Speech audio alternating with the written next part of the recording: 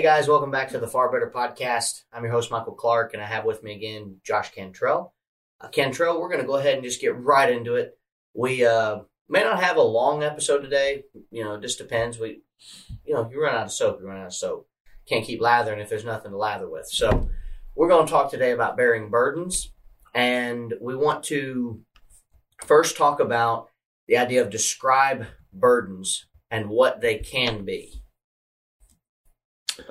One definition I appreciate is a burden can be something that you have to carry. I know an illustration I like to use for the military is sometimes in the military and basic training, you have to do certain exercises where you have to carry the bag by yourself. They're very heavy. You have to wear boots, different things, and sometimes it's a two-person lift. So a burden, I think here, is the idea of a load or something that is heavy, something that can weigh you down.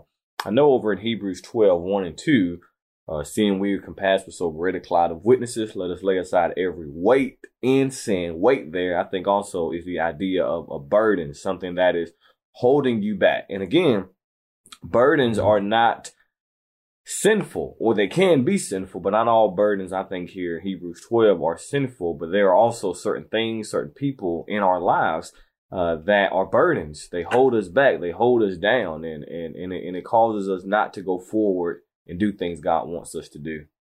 Yeah, and it can be anything, anything at all. It does not matter what it is, when it is, where it is. You never know when it's going to strike. You never know when it's going to happen. You never know when Satan is going to decide, hey, you know what? That's going to be a burden for you right now. And I think about people who their lives are going pretty well. They're doing great. And then something happens. Right. And now all of a sudden, what do? How do they respond? The second part of this, which I think is where a decent bit of our time today is going to be kind of spent. Does the Lord's body have an issue with burden bearing? Yes. Next question. Sure. I think about and one of the accounts in Mark chapter 2, I allude to it a lot because I think it's a really good one. In Mark 2, when Jesus is in the house at the bottom, the Bible says here you have this man who's sick of the palsy on the top. And the Bible says he has these 4 friends, and they began tearing a hole, and they began lowering their friend down to see Jesus. And I think this is just burden bearing 101. Here you have 4 friends. Now, just imagine, like, maybe these 4 friends had families. Maybe they had jobs, certain responsibilities. The text doesn't tell us that. It's just kind of me talking. But just imagine all the different things they probably had going on in their own lives. Yet they were there for their friend when he needed him. And It's interesting because that as you go throughout the text, the Bible says when Jesus saw their faith, and a lot of young people think, who we hang around with doesn't matter. But the Bible says Jesus saw their faith. And so the man who was sick, you never read about him ever saying a word.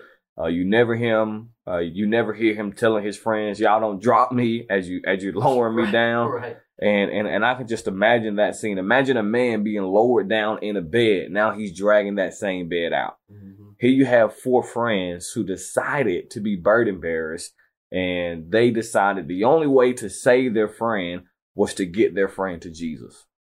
Yeah, and I did a survey a couple years ago in which I asked my congregation, put a bunch of different pieces of paper in their box, and I said, I want you to write or type whatever makes you the most comfortable. I want you to write or type what you're dealing with right now and put it in my box. Don't put your name on it. Don't tell me who you are. Don't do anything that would let me know that it's you. Put your information that you're struggling with on a piece of paper and put it in my box. And then the last part of the piece of paper had something to do with the fact of, has anything been done to help with this problem? Cantrell, when I tell you some of the stuff I read, like alcoholism, things of that nature that my own members were struggling with, that they couldn't talk about openly, but they were willing to talk about anonymously. And the answer of the question of have things been done to kind of help was no. And I think a part of that is because they're not really willing to talk about it. You know, elders, my elders are great. The elders I had at Somerville are great. You know, they're good elders. But if they don't know about a problem, how are they going to be able to solve it? That's right. And if I'm not willing to talk to them about my problem, they can't solve it. And I know that they can solve problems because when I've gone to them in the past and told them about a problem, they've solved it. They've found a way to finalize and fix that problem. But I would imagine if we did a church-wide survey and asked the questions, we would find out that many people aren't getting the help that they need. And in some cases, it's because we forget to bear their burden. How sad is that you have members who are suffering in the midst of their own family? Like you have members of the body of Christ who it's a struggle for them to get up every day. And they come to worship, they smile, they greet, they do anything the congregation asks them to do. And those are the people who are going home struggling, who are suffering. You have preachers. I know we talked about it before. During the pandemic, man, we felt like we couldn't have a bad sermon, you know, because we have broken people coming in and they need to hear a message of hope. And so as preachers, man, we feel like we can't give a bad sermon, you know? Well, and that's just it. Like, if the outside world looks at us and is asked the question, do you like what we promote? Mm-hmm. I think in some cases and in many places, they could say, no, because you don't practice it. You know, we say we're men of the book. We say that we're churches that seek to follow after God and his word, and yet we neglect our own membership at times. And I think it's difficult, but let me just say this real quick, and I hope and pray that the people listening will understand where I'm coming from with this, because it's not going to be an easy thing to hear. We need to stop only taking food to people when they've had a loved one die or had some type of sickness fall upon them. And we need to remember, and I know some people, you know, if there's a family and, you know, they've got a wife or a husband that's in a wheelchair, they can't get around much, they may not want, you know, food taken to them all the time. But there's got to be something that can be done to help them. There's got to be some type of help that we can give them that's not even financial, Right. just time. You know, hey, can I come over and change all the light bulbs in your house? We forget, I believe, sometimes that our members have problems when they're not in the announcements. And the funny thing is, every single thing that I mentioned from the congregation that I worked at was not in the announcements. And we didn't know about them. And some of the stuff I didn't know, and I regretted saying do it anonymously because I wanted to reach out to the people that had put it on there. And yet here's the problem. If I know that you have a problem with, you know, a sickness, and I know you for 2-3 years, I can forget that you're sick, especially if you don't necessarily look sick. If I know that you're struggling with this and the passage of time goes by, I know that eventually I'll look at it and forget that you're struggling with that. And the idea of burden bearing is, I think, a continual checkup on our members. And that's not just the preacher's responsibility. That's right. That's all of ours. Galatians 6 was not written to preachers only. Galatians was written to the southern churches of Galatia who had been overtaken by the idea of the old law. And Paul is telling them in chapter 6, why don't you bear each other's burdens for once? And I know something that is interesting here as we begin to close our thoughts with these last few minutes. I want to ask you this. In Galatians 6 and verse 7, and it's not the question I have as number 3. We're just going to skip that because we've already talked about it. In Galatians 6 and verse 7, you've got Paul writing this, do not be deceived. Whatever a man sows, he'll also reap. And I think you've probably heard it a lot preached as, if you sow sin to your body, you're going to have sin reaping. Okay, that's not what the verse is saying here. In a proper context, the verse is saying this.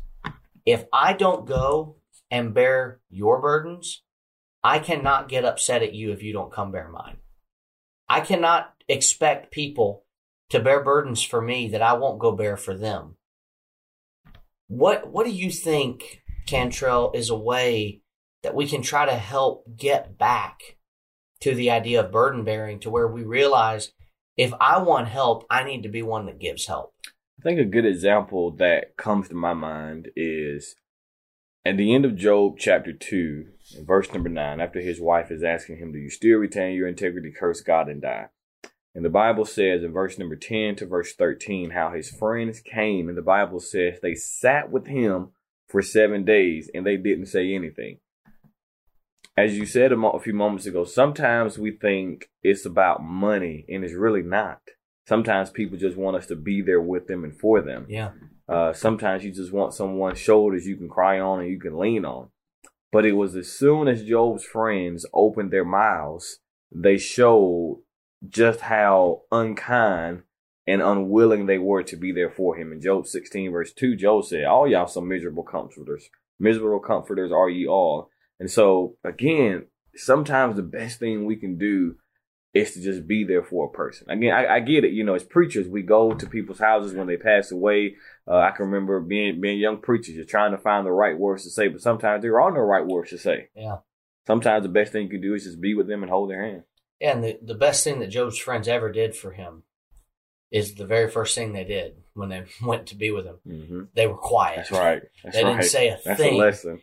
And that's exactly, when Job's friends just simply sat with him, they gave him everything he needed. That's right. When they opened their mouths and tried to say, well, you had to have done something wrong, Job. Come on now. You got to know that you did something wrong. That's when things went off the deep end. Well, Cantrell, I appreciate you being on this week. Another episode, just a little bit short of what we normally hit, but that's all right.